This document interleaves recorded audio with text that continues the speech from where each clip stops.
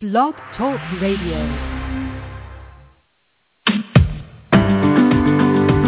Welcome to the Dr. Carol Francis Talk Radio Show. Let's make life happen together with authors, scientists, researchers, both inside the box and outside the box of understanding so that you can live a life full of your success, curiosity, enjoyment, happiness, and richness of life in every respect.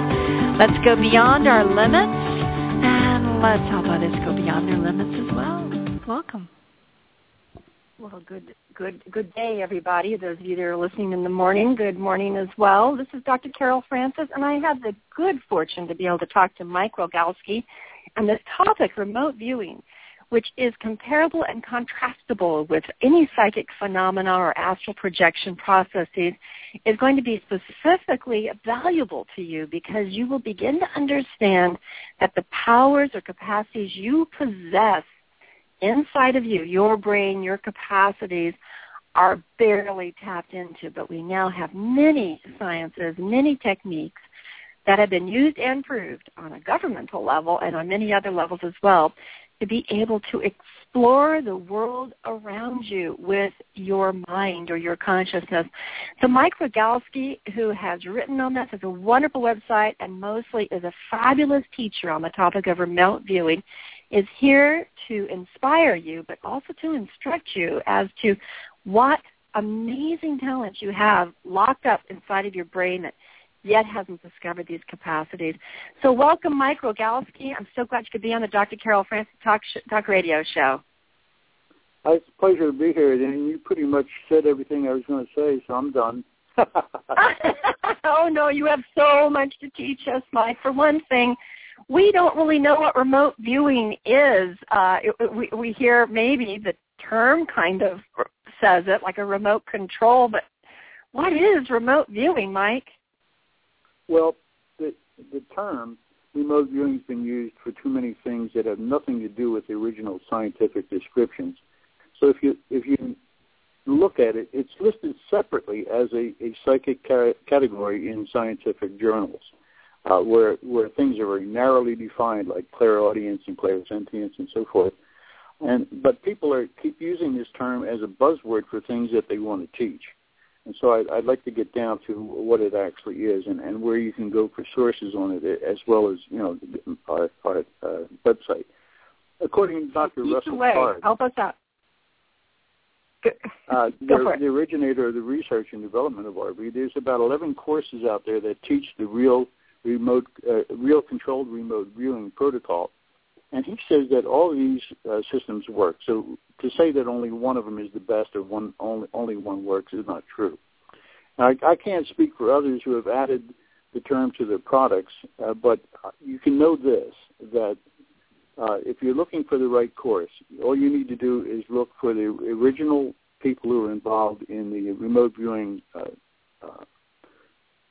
project in the military, in the CIA, and people like Courtney Brown, Ed Dames, David Morehouse, Paul Smith, and Lynn Buchanan. And those people will set you onto the controlled remote viewing course as I teach it in our classes in the website. It's not visualization. It's not imagination or dowsing or pendulums or anything like that. In fact, Paul Smith teaches dowsing and pendulums, and he's also a remote viewing teacher. So he's making a clear distinction that these other things are not what people think are remote viewing. So now that we got that clear, let me talk about how we do a remote viewing. To begin with, what is remote viewing then? What happens when you're remote viewing? What does it feel like, or what are the outcomes of remote viewing? Well, it's a very subtle thing. If you compare it alongside of psychic cognition, or I've had psychic visions, and I know the difference between those and remote viewing. And sadly, remote viewing is not as spectacular as psychic vision is. It's not in Technicolor. It isn't very comprehensive and persuasive in its presence. You can, with psychic visions, you can see 360 degrees around you and all the detail, and you can look at it. If you're fast enough you can catch every detail about it, and you've pretty much done your session in about 10 seconds. But in remote viewing, for those people who don't have that ability right away, it's a good stepping stone. Controlled remote viewing will get you started in learning how to tune up your psychic abilities and your intuition to be able to see things. But in remote viewing, I think it's very valid that they've categorized it separately because it's not as distinct as a psychic vision or clairaudience or seeing ghosts and things like that. It's a little bit more subtle, but it's a wonderful introduction into the world of psychic ability. But as they say in 1 Corinthians 13, that for now we see through a glass darkly. That's a very good way to describe how you see things in remote viewing. It's like taking a picture with an old Brownie camera and jerking the camera just as you take the picture. It's in black and white and it's blurry and it's not clear and distinct. But when you start using these processes sequentially and you start addressing each thing like what do I see, what do I hear, what is the temperature, how do I feel about it, you start listing those things on paperwork. It's very paper intensive. And as you add these things together, they are subjective things that you're putting down on paper. And in the process, you find yourself collecting a set of things that may begin to become coherent, although we frown on the idea of anyone using logic or rationale early on in the process. That's not the point to do it, because psychically, if you start saying, I know what it is, you've immediately cut off the psychic train, the signal line, as we call it. And so you stay open and you remain as an observer and not as a judge of the material that is coming in. And as long as you allow that the signal line remains strong and it will continue to elaborate, you can elaborate on many things you see.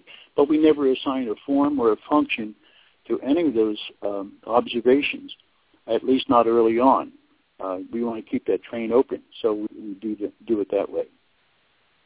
Okay, so before you kind of tell us what the prerequisites are to learning remote viewing, I'm going to give you 3 experiences, and I want to see how you would classify each of these in terms of remote viewing, psychic reading, or a perception, or astral projection. Because I actually teach people to do astral projection, which I find to be different than remote viewing. But let's see if we can get like a phenomenological description, how it is experienced by people.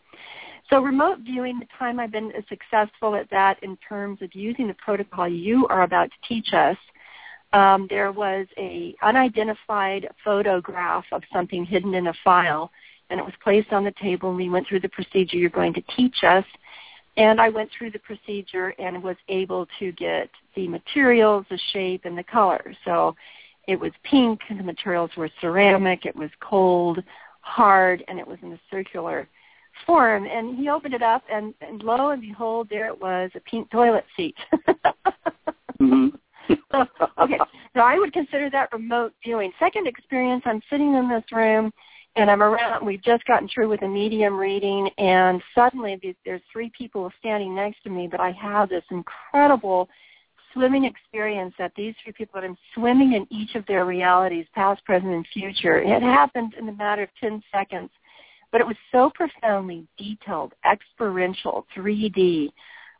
It was like more of a narrative, a process that was about this person's life. So that would be my next experience. And finally, I was practicing astral projection, where I felt myself suddenly in my astral body, present, not in a physical form, but feeling very present physically in the scene where I was at, trying to interface with people who were actually in 3D physical form.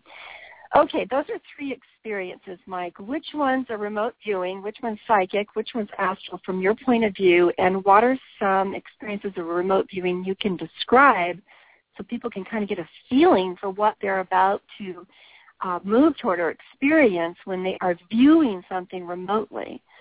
So which one of those is remote viewing, and what are some of your examples? Well, I think it would help to explain at the onset that there are 2 kinds of remote viewing. One is eyes open trance-free, non-hypnotic kind of paperwork pushing that you would say is akin to writing a book about something, and you're culling from your not so much imagination but intuition, writing down things that come to you. And then there is extended remote viewing, which is a trance state type of, it's an altered state of consciousness that down around theta and delta, the band of the brainwave, rapid eye movement area that down around theta and delta that are enable you to go out of body and to go to another location, and under the control of a monitor, a person who is directing your activities, while you're in that frame of mind, you can go to other locations, and that was done very effectively both during the Cold War and probably even till today.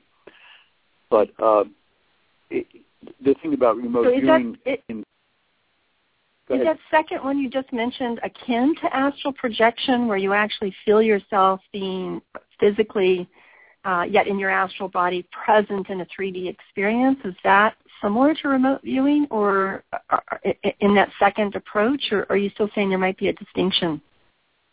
Well, there are people that is, in defining that, there are people who like to do out-of-body experiences. They say that is distinct from the remote viewing kind of aspect, because you're on your own and you're aware that you're dreaming, but you're doing whatever you want. Whereas in remote viewing, you have somebody controlling your process for you, and they are responsible for taking you higher or lower in the brainwave state, so that they can fine tune the activities that they need you to be doing. So yeah, there's differences, and just like the differences between astral projection and out-of-body experiences, there are different worlds that you go to and different levels of experience. Like one example I can think of is that in certain out-of-body experiences, you can go beyond the familiar physics that we have now and go through walls and violate all kinds of things. In fact, to find yourself in the complete absence of the familiar physics that we live with. And, right. And on the other hand, you have environments in which you can experience things predictably by having an expectation that when you land, you're going to land on some kind of solid object. So those are often a different category, and I don't teach that because it's very hard to arrive at, and I've just barely managed to do astral travel and out-of-body experiences on my own.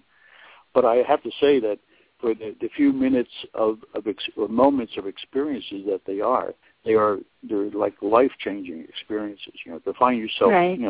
Up on the ceiling, looking at yourself sleeping and have something come through the wall it's different. That's right. Well, remote viewing is also life-changing as well. From my point of view, Mike, it's a very cognitive, perceptual process. So that's why I'm trying to let people know, hey, this experience of remote viewing is actually one of your many, many, many tools you can use to move out of your body's limitations. So let's, what are the prerequisites to learning how to do remote viewing? Let's start with that. What's the prerequisites? Anybody, our listeners would need to do. Practically none. And yes. One of the things, my dog is having a remote vision of my wife arriving. Anyway, Mike, I'm having a hard time hearing you there. What did you say? I'm sorry? My wife just came in, and my dog is having remote visions of her arriving, so I'm my psychic dog. There's practically no prerequisites.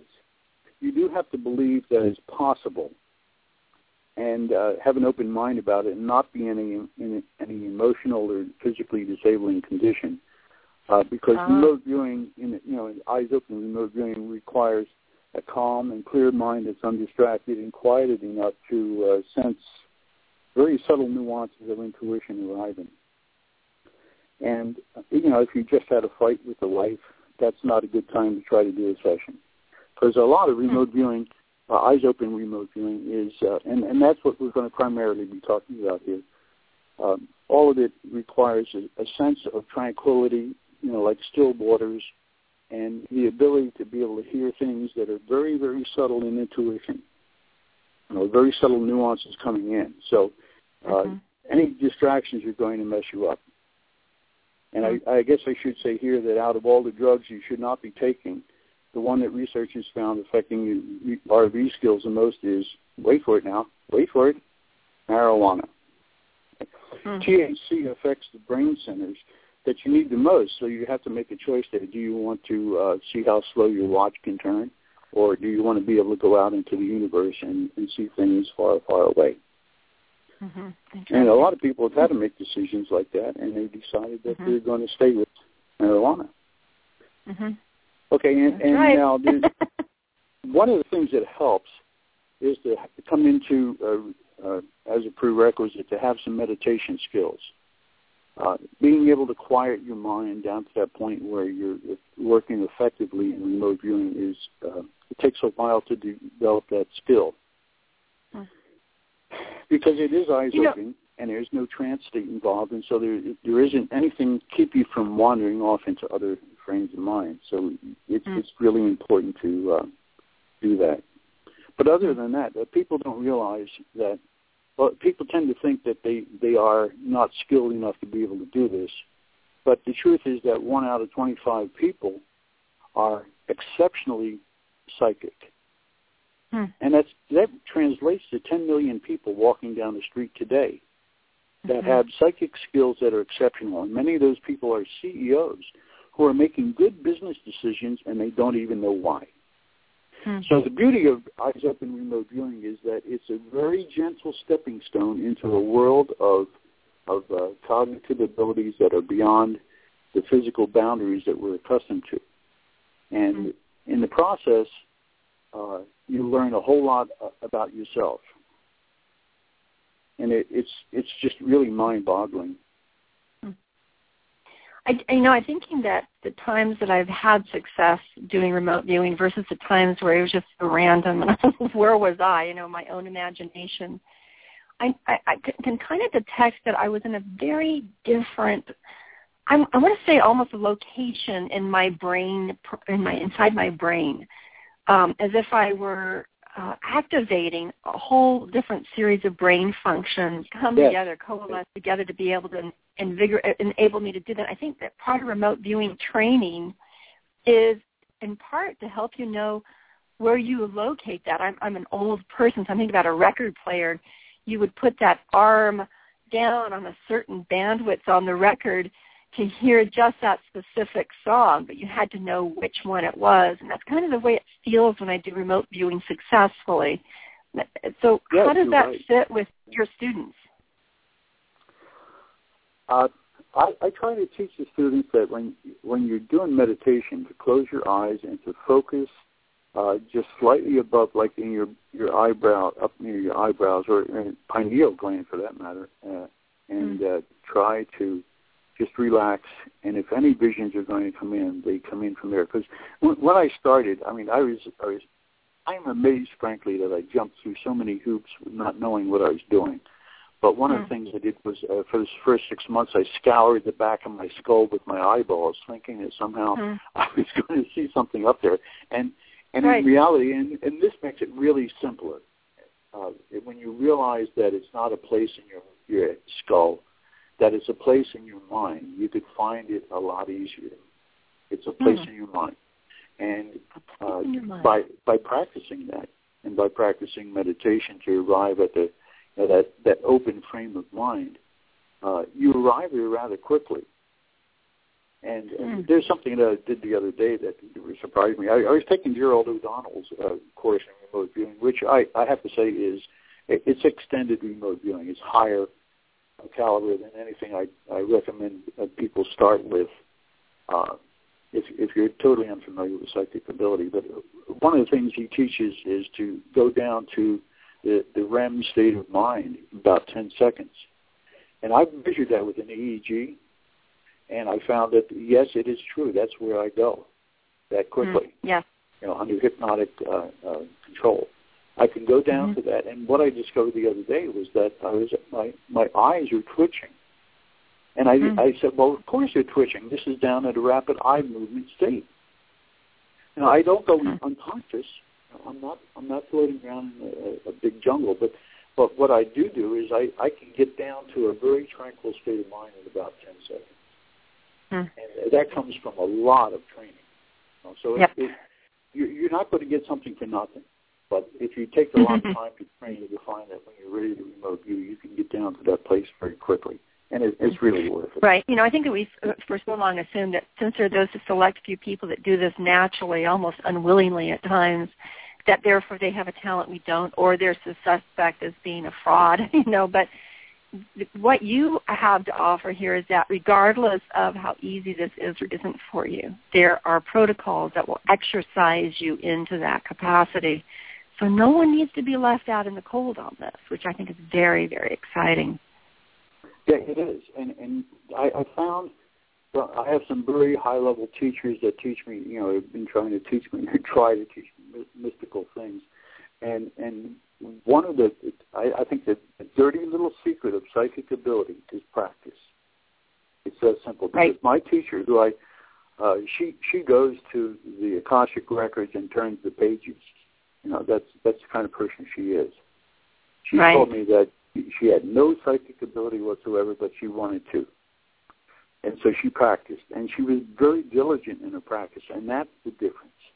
There's a lot of people that say, well, if I told you that it takes 6 months to really come up with some really good results in remote viewing, that they just won't even bother. They're so accustomed to the I want it now thing that they don't want to work that hard for it. So I've worked hard, and I have the abilities I have. Luckily, because I'm not one of those 21 out of 25. I'm neither am I mediocre, but I'm somewhere in between, and I've had to work to be able to develop the skills that I have. But that's the good news. Anybody that has a modicum of ability and a lot of determination can learn how to remote view and develop psychic abilities. So. Mike, you're getting us all so excited. We got to teach these people how to do this, and we're just going to take a little moment of a segue, and then we're going to get into the steps that you would recommend people doing and where to go on the Internet. I know you have a blog. I know you have a website. Folks, he also has a class, which he's going to be actually teaching this Saturday. I will be there if I can possibly organize my work schedule around it. And it's going to be in El Segundo. And, Mike, you're going to tell us the websites, the locations, how they get in touch with you and your tools. And then let's just dive into actual giving us the steps we can implement in order to become remote viewers. All right, Mike, how do we get in touch with you and all of your tools? All right. You want me to begin now? Yes. Yeah, tell us first how we get in touch with you and your class. Okay.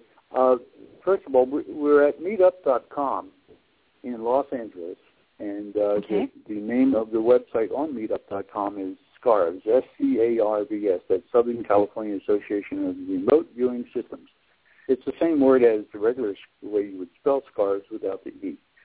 And once you go to Meetup, you can join up, and you have to RSVP for the club because we have to produce materials for each student. So it shows a certain amount of organization to let us know that you're coming. But you have a good class coming up here. Yes, there's a class coming up this coming Saturday in Pasadena. I don't know what the air date of this will be, but they're all posted. All of the meetings are posted on the Meetup site, and all you have to do is become a member. And there's no obligations and there's no cost. Everything is free. And amazing. I do that because I want to. Pardon me? Amazing. That's a really nice gift. There's a scarves. It's into the scarves you wear around your neck. And I think it's in Pasadena, June 14th, 2014. I will be there, folks, and I will let you know more information about it. If you cannot come, we will try to get information to you so that you can come in the future. How else do they get in touch with you, Mike? Well, the website is the main means by which I make contact because I don't know who I'm going to be in touch with. So that shields me a little bit from any undesirables. But the amazing thing is that I've never had any undesirables. But it can happen. The club's filled with wonderful, wonderful people that have different abilities, and that's why I formed the club, is because I wanted to have, I wanted to get to know other people who both were interested in remote viewing and as well had psychic skills. And as a consequence, we have a very select group of people that can do some amazing, amazing work. Mm-hmm. And I'll give you an example. I did a Where's Waldo, and my A-team came out with, I gave them, there's a photograph of me standing in a Russian submarine in Long Beach Harbor next to the Queen Mary. And when they were done, they had drawn the Queen Mary, a submarine next to it, not from the point of view where the people come into the ship, but from the other side, from the harbor, which is always amusing. And they said that I was standing on the second floor, bottom floor of something with a rounded floor on the bottom of it, and there were tubes and propellers, and I was actually in the torpedo room of the Russian sub. And so that was my 70th birthday gift they gave me. They found me. That was a photograph I had taken 2 weeks earlier in a sealed envelope, and it is just utterly amazing. That's a great example. Yeah, it is. And there's so many more. I was always fighting a little touch of insanity or anxiety because I realized that this stuff was real, and it'll change your world. But fortunately, remote viewing is a subtle way to enter into that, and you get a couple of nuances here. Well, I got that right. I got this right, and until finally you arrive at the point where you get a target that is absolutely spot on, and then you say, "Wow." And I still feel a little crazy when I do those that well. Yes, absolutely, because we're just so used to telling ourselves we can't, as opposed to, oh, we can. Okay, so Mike, it's time for you to teach us the steps. What's the first thing that we do? Okay, well, we start off with meditation, and that gets us down into an alpha state of conscious self-awareness, and simply being completely aware of it. Nothing outside you, except that you are aware that there are of some of your senses that can possibly be sending you some information, and so you keep open to that. We try to keep the room subdued and light because our eyes take up about 35% of our brain's processing to comprehend its environment. So we subdue the light quite a bit. Try to avoid bright colors and distracting objects and other people and noise going on, and minimize, just like in any meditative ability, to minimize the number of sensory inputs we have cooking at any particular time. And then we do we write down any precog that comes to us during this meditative period on our first sheet of paper. And in class we have forms, but the ideal is to work with blank sheets of paper. The forms are just designed so that we can learn how to use those things, in the sequence, and then you start out with 7 pages of blank paper and you go from there. So you said the next step is, wait, before you go on, Mike, describe what a precog is, because you said it as if all of us are right on the same page, but so you want them to all, after they've gotten into this meditative, conscious self-awareness where they can tune into their own perceptual tools and yet not be blinded by the surroundings that they're sitting in.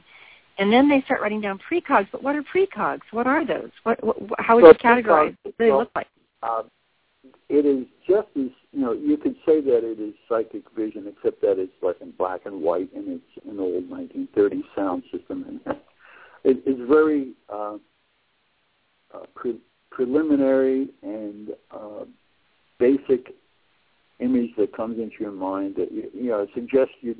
Well, I'll give you an idea of what it looks like. If you picked up a pen and put it in front of you, and you looked at it for a moment and studied all the details about it, and then closed your eyes and tried to recall all of that detail, that's approximately what you're going to see as a precog, or as any other intuitive input. It's black and white. It's not very distinct. It has a lot of nuance to it that you didn't pick up on, but you know basically what it's intended to be. A good example of that would be I saw a tree with tree bark on it, as a precog the other day, and what it was, the target was actually a pile of telephone poles. Huh. So you get a precognitive image like that. You may or may not. Okay, it's not an absolute prerequisite. But if it comes to you, you write it down, and then you draw a line under it, and then and that separates what you received as something that's just outside the edge of the remote viewing process. And you put your pen down, and that's called a break. And then you pick your pen up again to say, okay, I'm done with that idea. I'm moving on to something new. And then what we do, we assign to you a target reference number, which is simply a number written on the back of a photograph or associated with an object in such a clear way that the intention is very evident that this is the target and that is the number, and we're talking about the same thing. And as soon as you write down that number as it's presented to you, you go to an ideogram box, a little box drawn that allows for a squiggle. And this squiggle is about 1 second long. It's totally involuntary, but it's not automatic writing. Automatic writing takes a little bit of awareness of where your pen is going and so forth. This is just totally random. And when you draw that squiggle, then you decode it, and what you'll say, okay, it's curving up, over, looping down, and waving back and forth, and diagonally down, whatever you do. All right, and then we say is we probe the ideogram, and then we say, all right, is it man-made or natural, and what is the texture of it, and we write down the texture.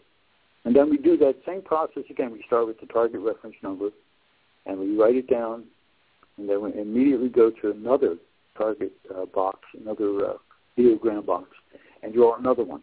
And we do that 3 times. And the reason for that is one of the best sources of initial information for you to get an idea of where you're headed is by allowing your subconscious mind to draw a squiggle and tell you what the target is.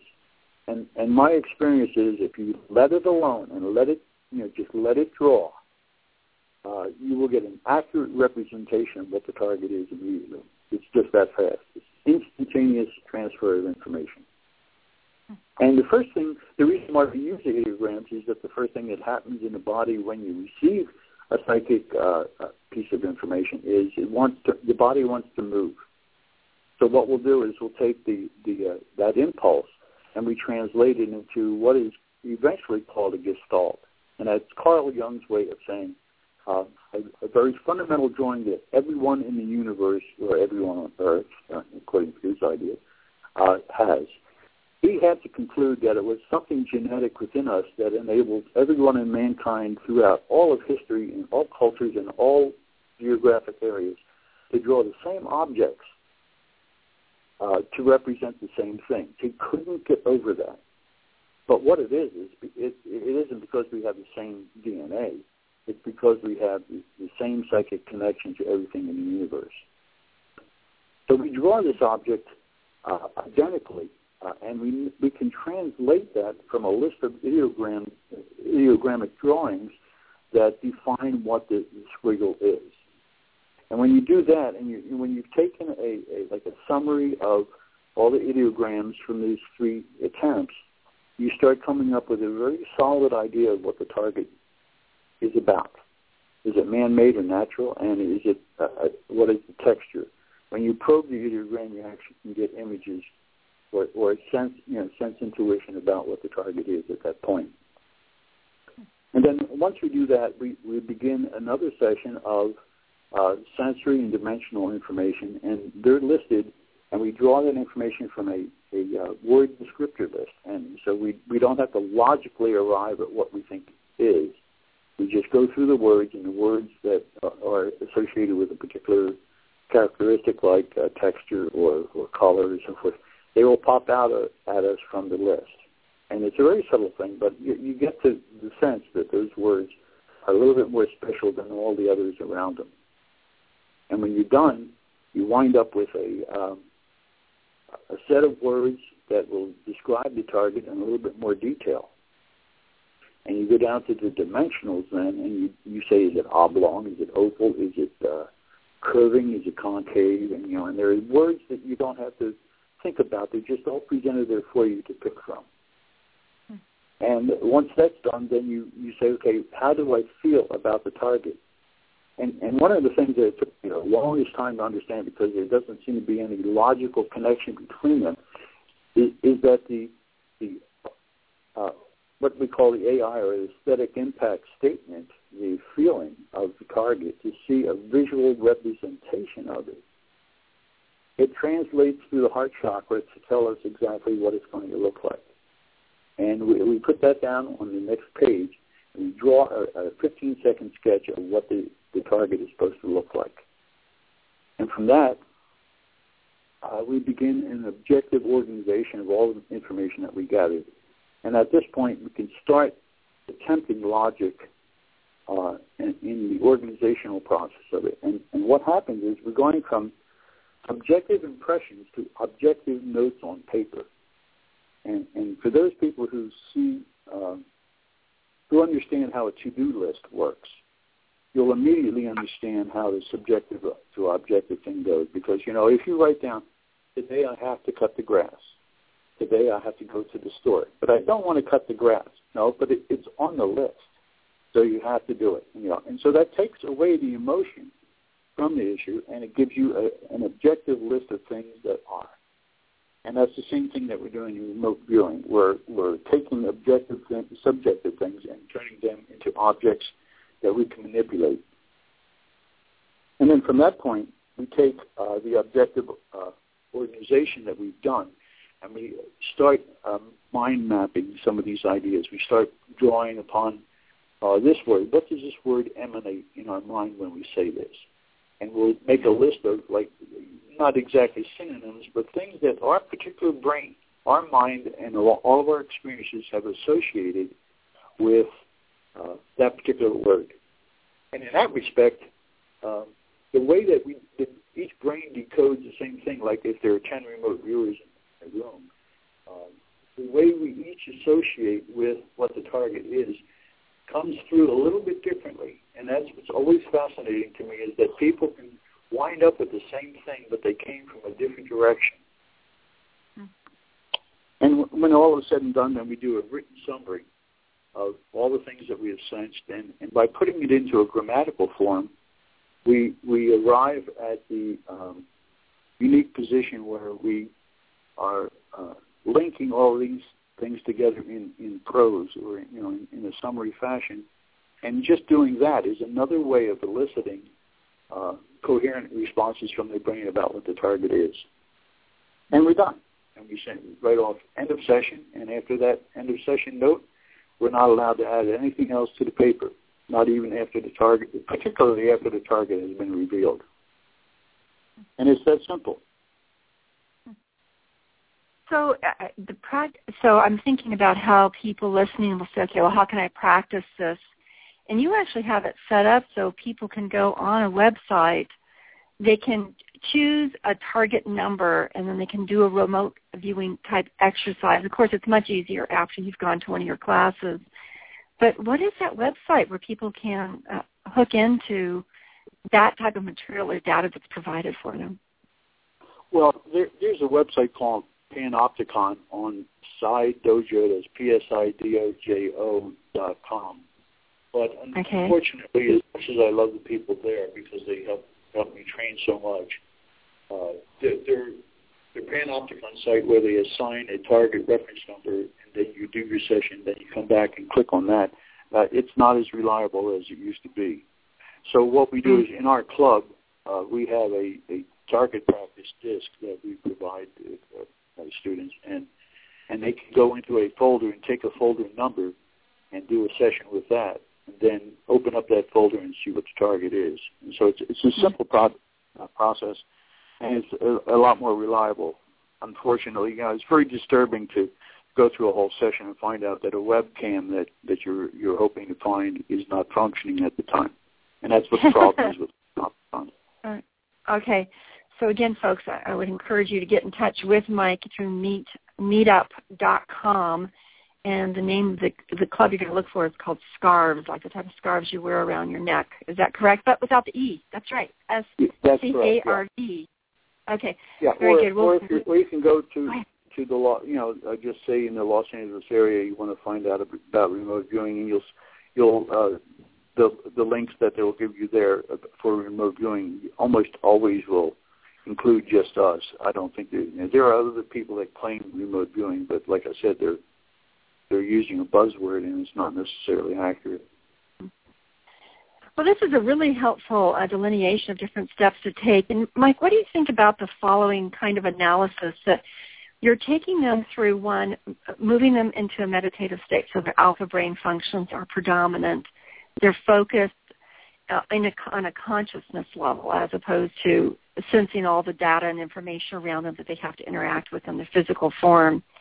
So you're moving them into a receptive state. And then after they're receptive, you're kind of trying to get the debris or trash out of their mind, putting that on the paper.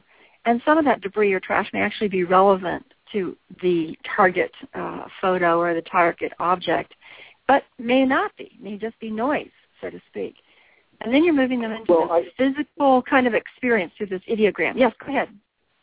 I would be cautious about calling any of it trash because when, it's bad enough that we get valid information and we say, well, I can't believe that that's accurate, and people discard it.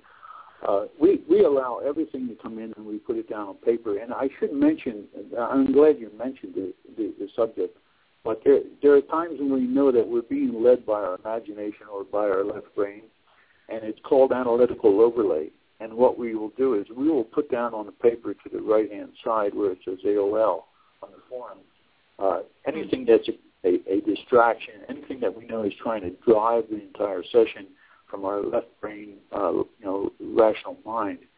And then we put our pen down again to make a break, and then we pick it up again and we continue on where we are.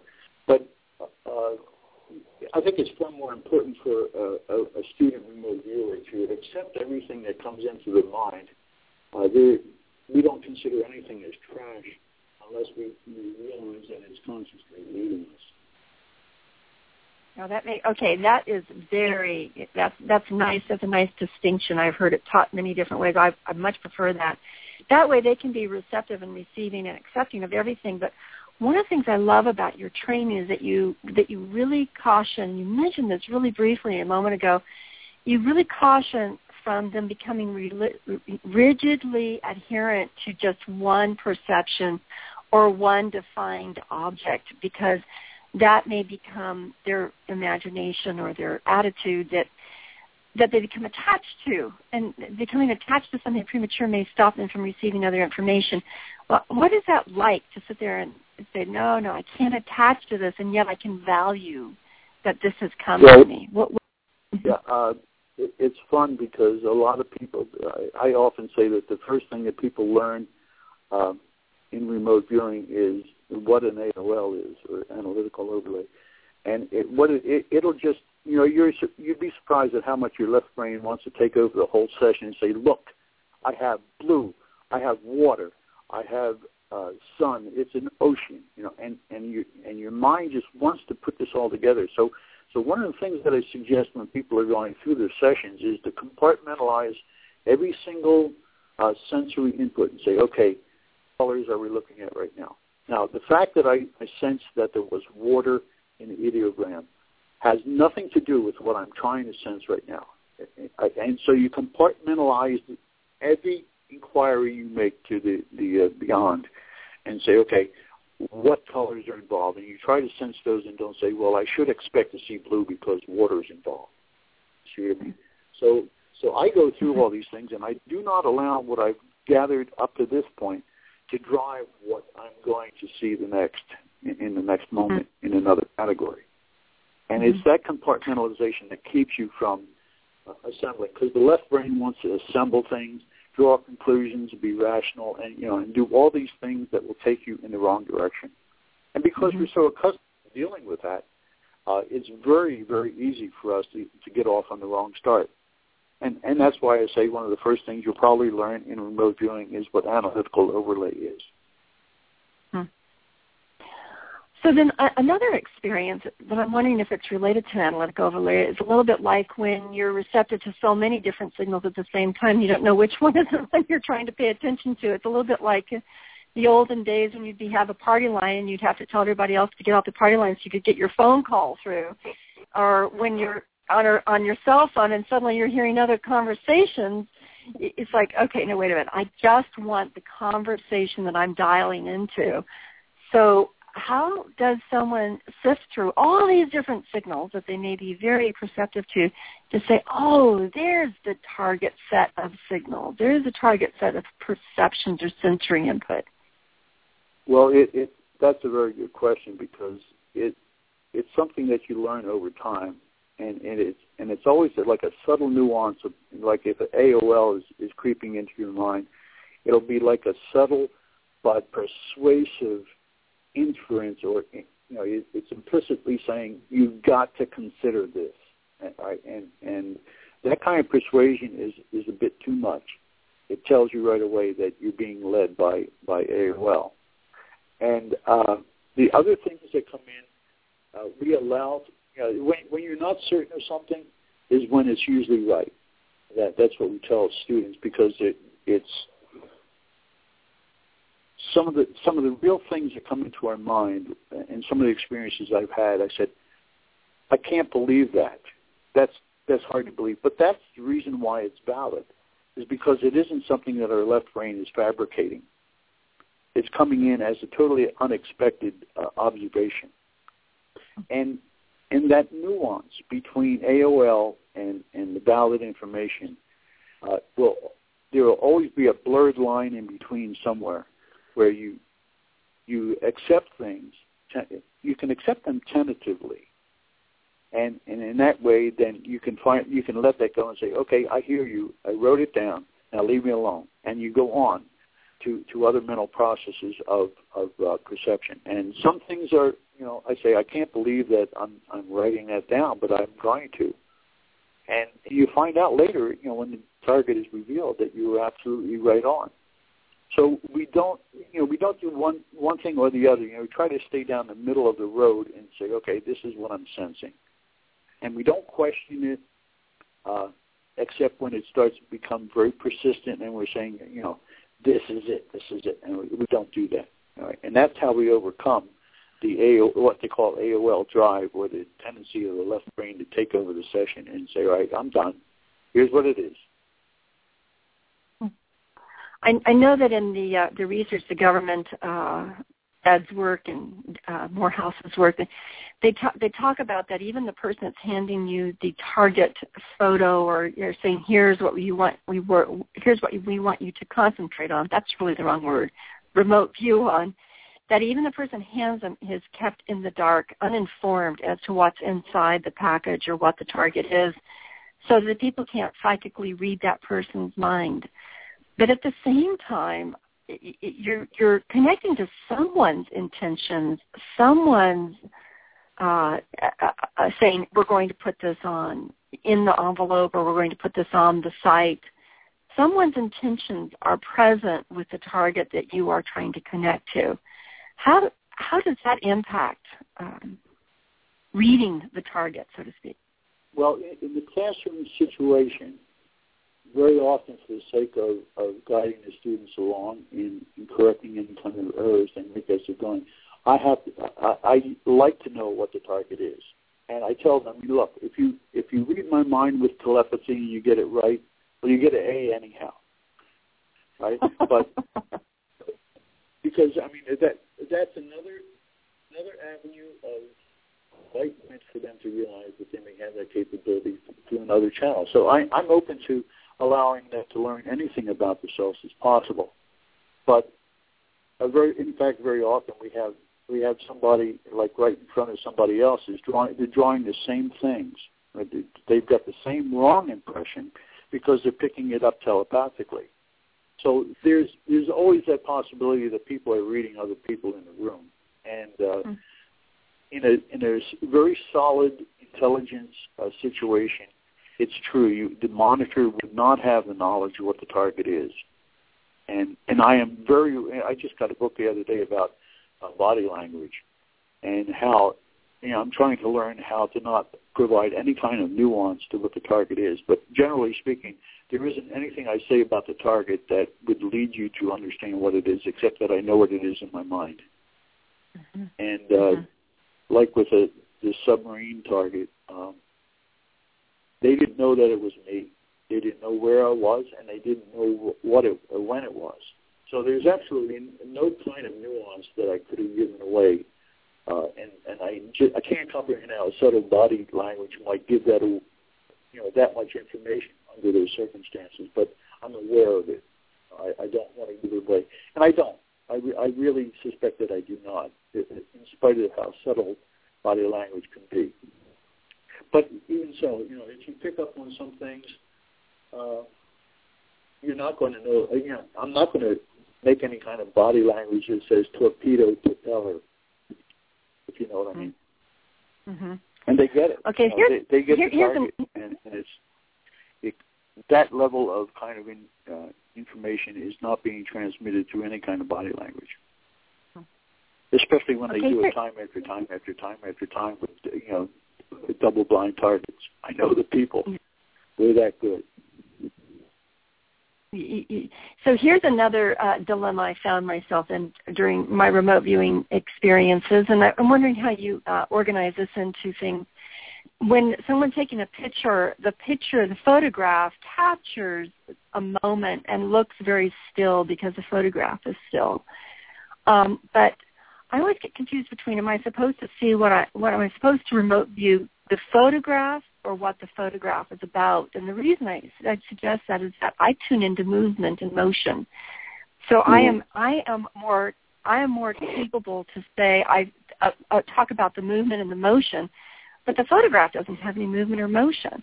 And I find that to be a disconnect for me when I'm doing targets that are in envelopes. So what is your experience with that?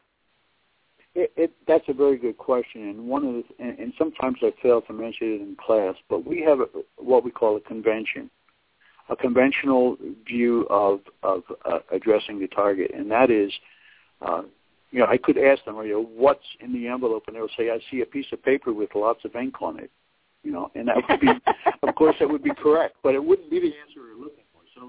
So it's true, and remote viewing, we have to specify the target, and we have a few conventions that we utilize that are assumptions that you make when you're given a target. And in this case, we say that the photograph, we want you to tell us what you see at the place where the photograph was taken at the time it was taken. So all of the things around it in 360 degrees of perception are valid, they're game. And the activities taking place at that moment are the valid ones. And I've done webcam targets where I said, I see a bird flying, and just as I opened up the image from Panopticon, there's a bird flying, just took off of a tree stump. Mm-hmm. So, you do get that very accurate. And one of the drawbacks of photographs is that you don't have a live action immediate revelation, but we presume two things, and this is why we have conventions. With a webcam target, the convention is that you would say, all right, what will you see at the moment you open up this webcam and you see the target? Mm. All right, and that gives you a more accurate feel for that moment. But the good thing is that we're capable of going at any place in time and space and say, right, this is the moment that we want you to savor, and that's the moment that you work with.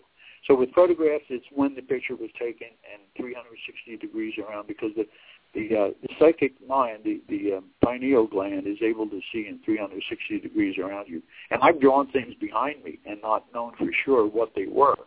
But fortunately, one very good target was at the MGM Grand, and I saw the water fountain behind me, and it's absolutely right on the money if you go over there. I love to go over there and take a look at it and just recall it. And that's another cool thing, is once you remote view the place, you know it. It's like you've been there. And I went to Alaska this past spring, and I was thrilled to realize I was pulling into a town where I had remote viewed. And it was like I had been there before.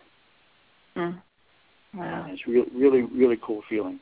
So that's some of the exciting things that happen with remote viewing. One time I was remote viewing, and the target turned out to be trees and a bridge and a beautiful, expansive landscape area.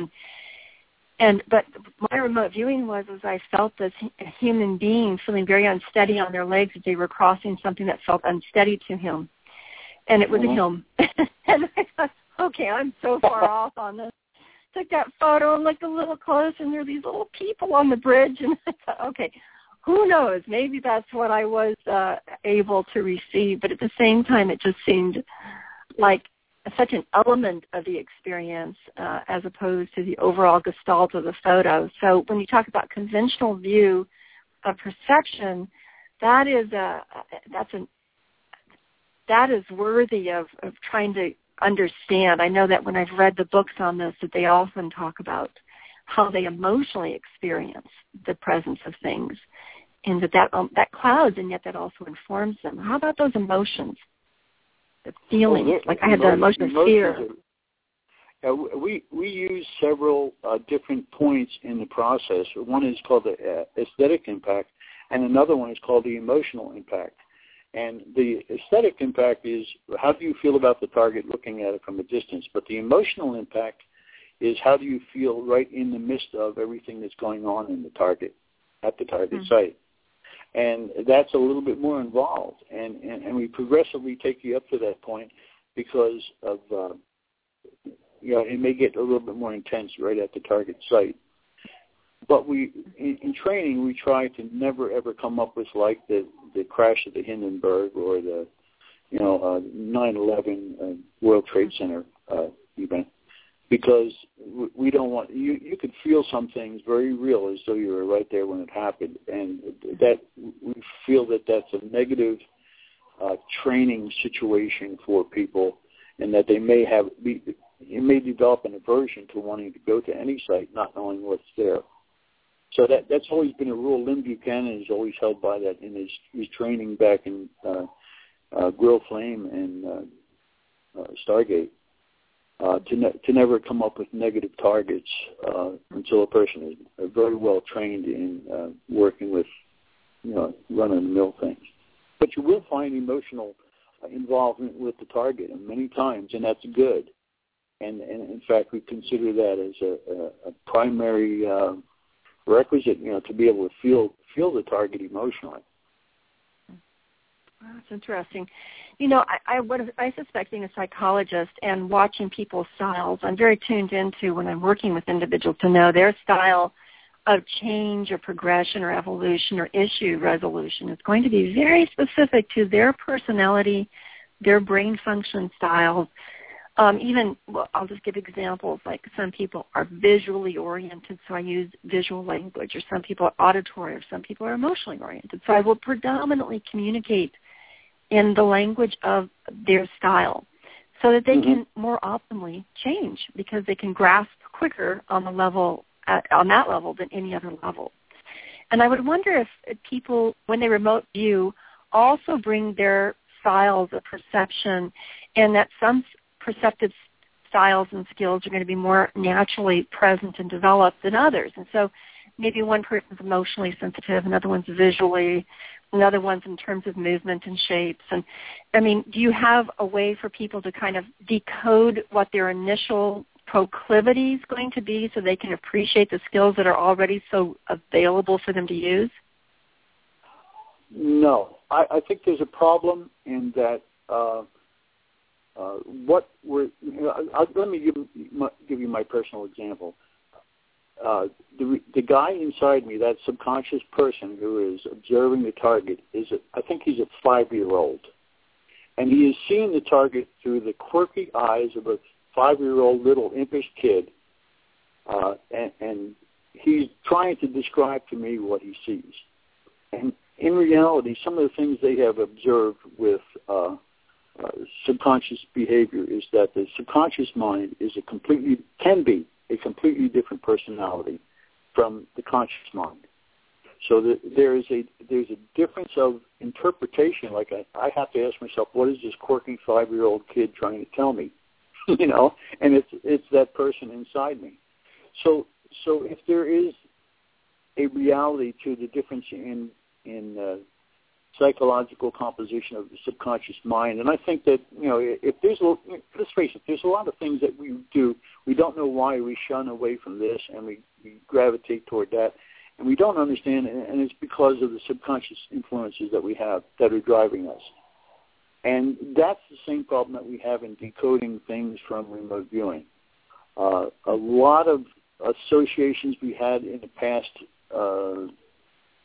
as a child, that formed subconscious associations in our head will come to the fore, and we will not recall that's where, we know where all this came from, and we don't.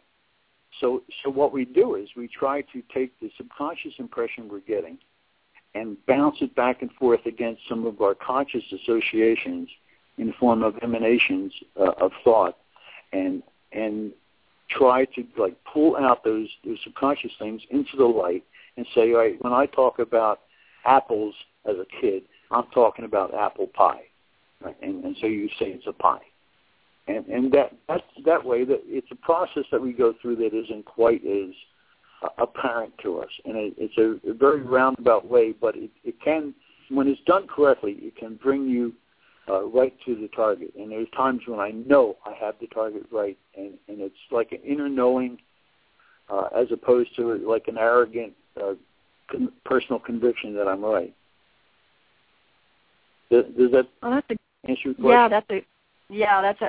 And I don't know if I'm learning more about remote viewing or your style of remote viewing, and that's my question, and we are going to leave that question in every listener's mind, like, what is going to be your approach to knowing how capable you are of seeing the world outside your physical body, so that you stop limiting yourself, and at the same time tool yourself to be as objective and clear and authentic in your capacity to see beyond your physical body. And remote viewing has definitely received a lot of scientific research and evidence that it does exist and that you do possess the ability. So to hone your talents, I want you to contact Mike Rogalski and join SCARS. And the class is you can contact the class through me.com. Mike, is there any other way they can reach you or anything that they can read that you have written?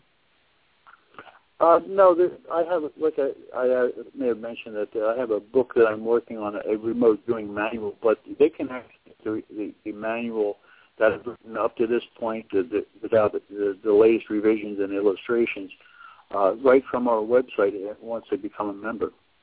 So they can get the whole, like a 60-page manual on remote viewing right there. You are a most generous person to offer so many things free for us.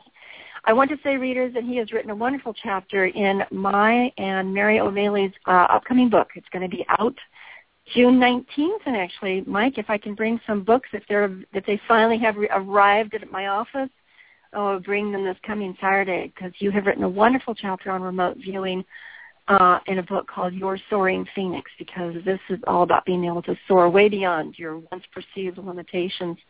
Mike, parting words to our listeners would be what?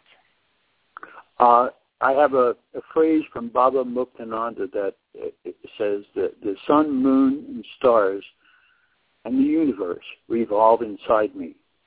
And it's a favorite because I finally came to understand what the guy was saying. I thought at first he was nuts, but,